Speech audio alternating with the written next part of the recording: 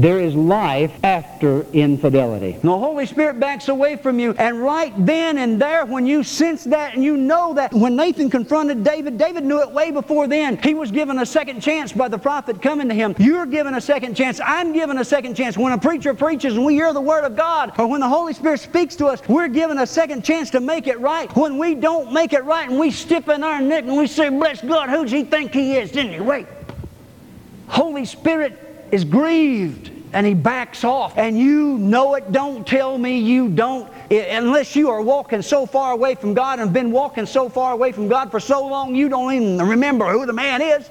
You know when the Holy Spirit backs off. You feel it in your spirit. You know it in here. Nobody has to say to you, all right, if it takes a prophet to come to you and talk to you about your sin, you're in trouble.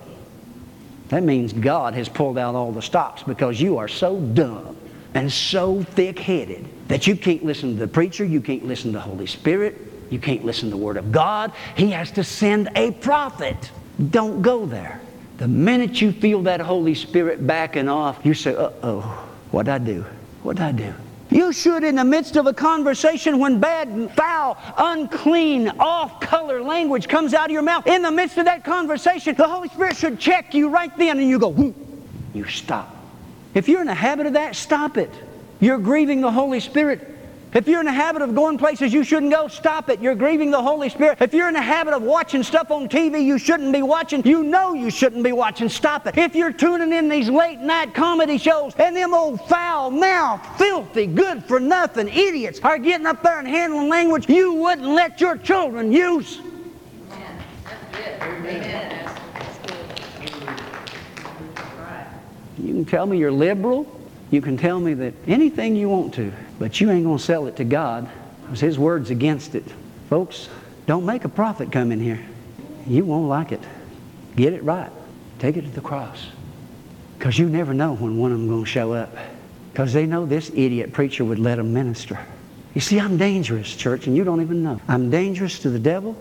I'm dangerous to the lukewarm Christian, because I got nothing to lose. Fire me tomorrow and see if I care. I was looking for a church when I came to this one. Now, boy, ain't you just strutting your stuff. You think you're hot stuff up there. We can take you down a notch or two, boy. Those who want me to keep preaching this way, raise your hand. Okay, now those of you that didn't raise a hand, we'll have an altar service here in a few minutes. You really need to come to it. Restoration. I have to preach this way in order to restore the hurting.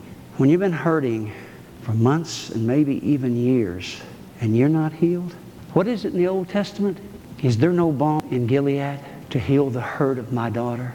Sometimes the doctor says to you, now this is going to hurt a little bit, but if we don't do this, this is going to kill you.